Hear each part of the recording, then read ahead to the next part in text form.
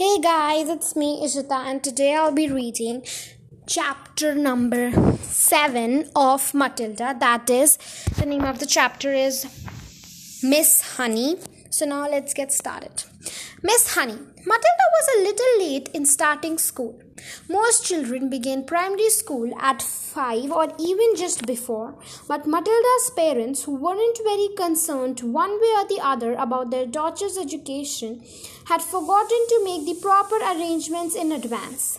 She was 5 and a half when she entered school for the first time.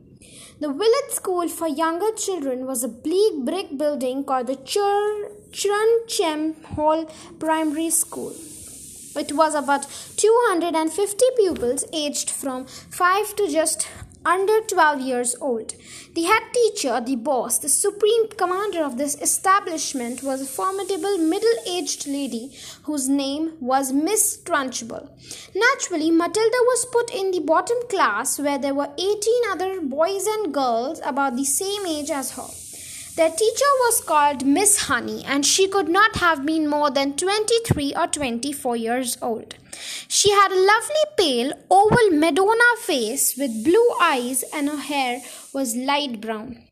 Her body was so slim and fragile, one got the feeling that if she fell over, she would smash into 1,000 pieces like a porcelain figure. Miss Jennifer Honey was a mild and quiet person who never raised her voice and was seldom seen to smile, but there was no doubt she possessed that rare gift of being adored by every small child under her care. She seemed to understand totally the bewilderment and fear that so often overwhelm young children who for the first time in their lives have herded into the class and told to obey orders. Most curious warmth was the most tangible shown out of Miss Honey's face when she spoke to a confused and homesick newcomer to the class. Miss Trunchbull, the headmistress, was something else altogether. She was a gigantic holy terror, a fierce tyrannical monster who frightened the life out of the pupils and the teachers alike. There was an aura of menace about her even at a distance, and when she came up close, he could almost feel the dangerous heat radiating from her as a form of a red-hot rod of metal. When she marched, Miss Trunchbull never walked. She always marched like a stormtrooper with long strides and arms swinging. When she marched along a corridor, you could actually hear the snorting as she went, and if a group of children happened to be on her path, she plowed right on through them like a tank, with small people bouncing off to her left and right. Thank goodness we don't meet any people like her in this world. Although they do exist, and all of us are likely to come across at least one of them in our lifetime. If you ever do, you should behave as you would if meet an enraged rhinoceros out in the bush. Climb up the nearest tree and stay there until it has gone away. This woman, in all her eccentricities and in appearance, is almost impossible to describe, but I shall make some attempt to do so or a little later on. Let us leave her for the moment and go back to Matilda and her first day in Miss Honey's class. After the usual business of going through all the names of children, Miss Honey handed out a brand new exercise book to each pupil. You all brought your own pencils, I hope, she said. Yes, Miss Honey, they chanted. Good. Now this is the very first day of your school for each one year. It is the beginning of at least 11 long years of schooling that all of you are going to have to go through.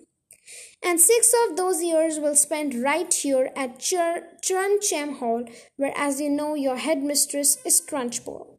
Let me know your own good tell you something about Miss Trunchbull. She insists upon strict discipline throughout the school, and if you take any advice, you will do your very best to behave yourself in her presence. Never argue with her, never answer her back. Always do as she says. If you get the wrong side of Miss Trunchbull, she can liquidize you like a carrot in a kitchen blender.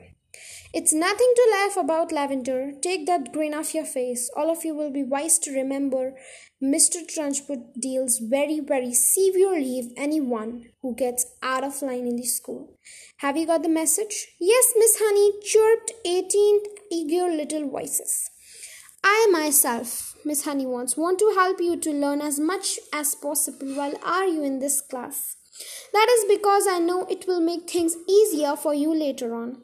For example, by the end of this week, I shall accept every one of you to know 2 times table by heart.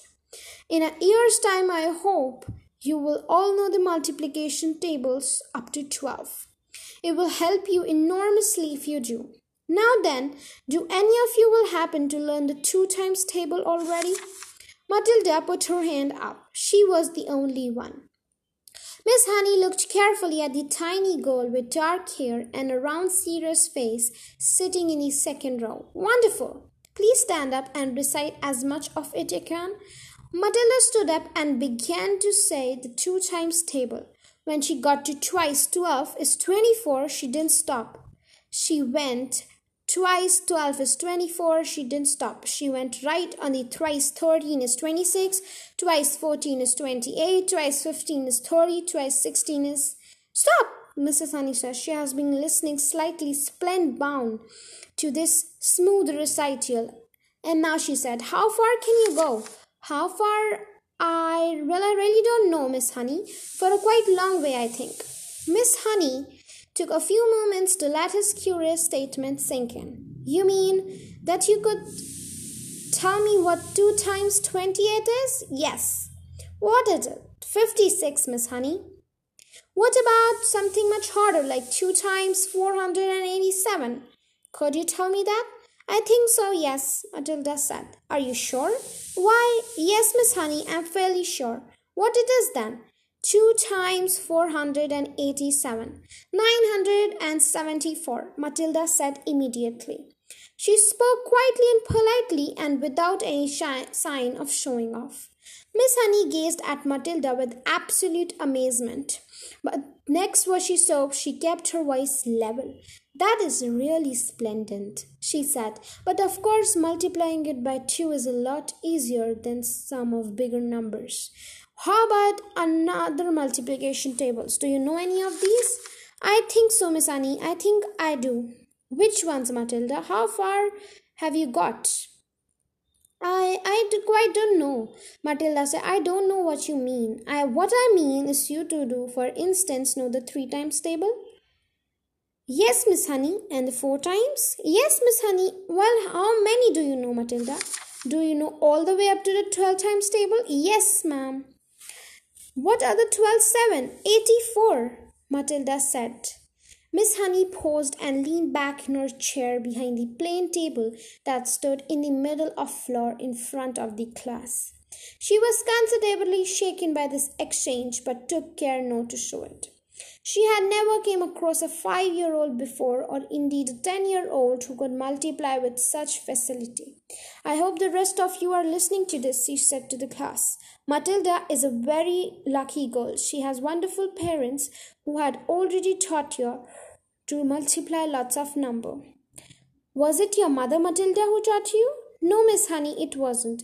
You must have a great father then. He must be a brilliant teacher. No, Miss Honey, Matilda said quietly. My father doesn't teach me. You mean you know yourself? I don't know quite, said. It's just that I don't find it very difficult to multiply one number by another. Miss Honey took a deep breath and let it out slowly. She looked again at the small girl with bright eyes standing beside her desk so sensibly and solemn. You say you didn't find it difficult to multiply one number by another, Miss Honey said. Could you try to explain that a little bit? Oh dear, Matilda said. I'm not really sure, Miss Honey said. The class was silent, all listening. For instance, Miss Honey said, if I ask you to multiply 14 by 19, no, that's too difficult. It's 266, Matilda said softly. Miss Honey stared at her. Then she picked up a pencil and quickly worked out the sum on a piece of paper. What do you say it was? 266, Matilda said. Miss Honey put down her pencil and removed her spectacles and began to polish the lenses with a piece of tissue. The class remained quiet, watching her and waiting for what was coming next. Matilda was still standing up beside her desk. Now tell me, Matilda, Miss Honey said, still polishing, trying to tell me exactly what goes on your head when you multiply like that to do. You obviously have to work it out in some way, but you seemed able to write the answer almost instantly. Take the one which is just 14 multiplied by 19. I just simply put the 14 down in my head and multiplied by 19, Matilda said. I am afraid I don't know how else to explain it. I've always said to myself that if it's a little pocket calculator can you do, why shouldn't I? Why not indeed? Miss Honey said, the human brain is an amazing thing. I think it's a lot better than a lump of metal, Matilda said. That's all a calculator is. How right you are, Miss Honey said. Pocket calculators are not allowed in the school anyway. Miss Honey was feeling quite quivery. There was no doubt in her mind that she met a truly extraordinary mathematical brain and works like a child genius, and prodigy went flitting through her head. She knew that these sorts of wonders do pop in the world from time to time, but only once or twice in 100 years. After all, Mozart was only 5 when he started composing for piano, and look what happened to him. It's not fair, Lavender said. How can she do it and we can't? Don't worry, Lavender. You'll soon to catch up, Miss Honey said, lying through her thread. At this point, Miss Honey could not resist the temptation of exploring still further the mind of this astonishing child. She knew that she ought to be paying some attention to the rest of the class, but she was altogether too excited to let the matter rest. Well, she said, pretending to address the whole class, let's have some sums for a moment and see if any of you have begun to learn the spell. Hands up, anyone who can spell cat. 3 hands went up. They belonged to Lavender, a small boy called Nigel, and to Matilda. Spell cat, Nigel. Nigel spelled it. Miss Honey now decided to ask a question that normally would not have dreamed of asking the class on its first day. I wonder, she said, whether any of you 3 who know the spelling of cat have learned how to read a whole group of words when they are strung together in a sentence. I have, Nigel said. So I have, Lavender said. Miss Honey went to the blackboard and wrote with a white chalk the sentence, I've already begun to learn how to read long sentences. She had purposely made it difficult, and she knew there were precious few 5-year-olds around who would be able to manage it. Can you tell me what that says, Nigel? She asked. That's too hard, Nigel said. Lavender, the first word is I, the Lavender said. Can any of you read the whole sentence? Miss Honey asked, waiting for the yes that she felt certain was going to come from Matilda. Yes, Matilda said. Go ahead, Miss Honey said. Matilda read the sentence without any hesitation at all. That really is very good indeed, Matilda said, making the understatement of her life. How much can you read, Matilda? I think I can read most things, Honey. Miss Honey, Matilda said, although I'm afraid I can't always understand the meanings. Miss Honey got to her feet and walked smartly out of the room, but was back in 30 seconds carrying a thick book. She opened it at random and placed it on Matilda's desk. This is a book of humorous poetry, she said. See if you can read that one aloud. Smoothly, without a pause, and at a nice speed, Matilda began to read. An epicure dining at Crewe found a rather large mouse in a stew. Cried the waiter, don't shout and wave it about, or the rest will be wanting one too. Several children saw the funny side of the rhyme and laughed. Miss Honey said, do you know what an epicure is, Matilda? It is someone who is dainty and he is eating. Matilda said, that's correct, Miss Honey said. And do you know what happened to know what kind of particular type of poetry is called? It is called a limerick, Matilda said. That's a lovely one. It's so funny. It's a famous one, Miss Honey said, picking up the book and returning to her table in the front of the class. A witty limerick is very hard to write, she added. They look easy, but they're almost certainly none. I know, Matilda said. I have tried quite a few times, but mine are never any good. You have? Have you? Miss Honey said, more startled than ever. Well, Matilda, I would very much like to hear one of these limericks if you say you have written. Could you try to remember one of us? Well, Matilda said, hesitating, I've actually been trying to make up one about you, Miss Honey, while you have been sitting here. About me? Miss Honey cried. Well, we have certainly got to hear that one, haven't we? I don't think I want to say it, Miss Honey. Please tell us, Miss Honey said. I promise I won't mind. I think you will, Miss Honey, because I have to use your first name to make things rhyme, and that's why I don't want to say it. How do you know my first name? Miss Honey stuttered. I heard another teacher calling you by just before we came in. She called you Ginny. I insist upon hearing this limerick, Miss Honey said, smiling one of her rare smiles. Stand up and recite it. Reluctantly, Matilda stood up and very slowly, very nervously, she recited the limerick. The thing we all ask about Jenny is surely there cannot be many young girls in the place with so lovely a face. The answer is that too. Not any. The whole of the Miss Honey's pale and pleasant face blushed with a brilliant scarlet. Then once again she smiled. It was much broader one this time, a smile of pure pleasure. Why, thank you, Matilda, she said, still smiling. Although it's not true, it is a very good limerick. Oh dear, I must try to remember that one. From third row of desk, Lavender said. It's good, I like it. It's true as well, a small boy called Rupert said.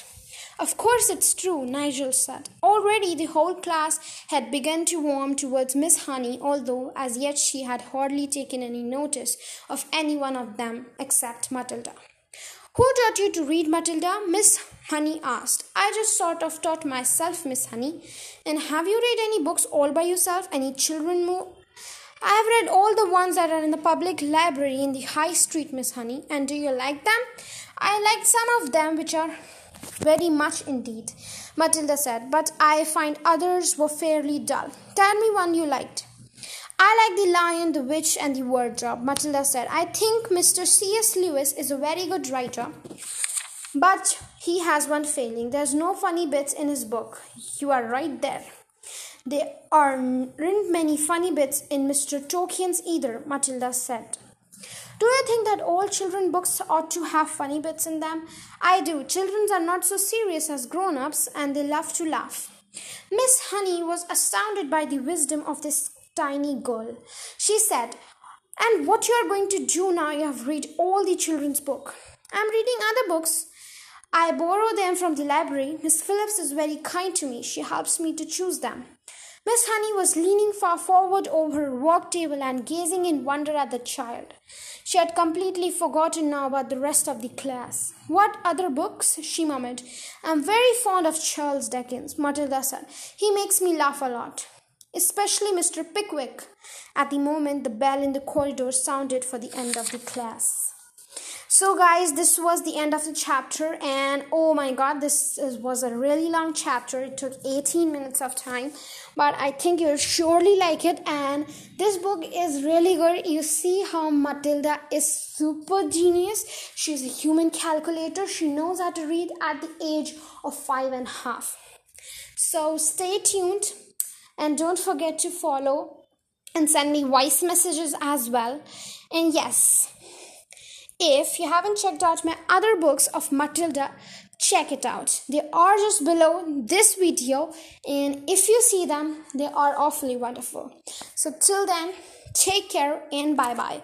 I'll see you tomorrow.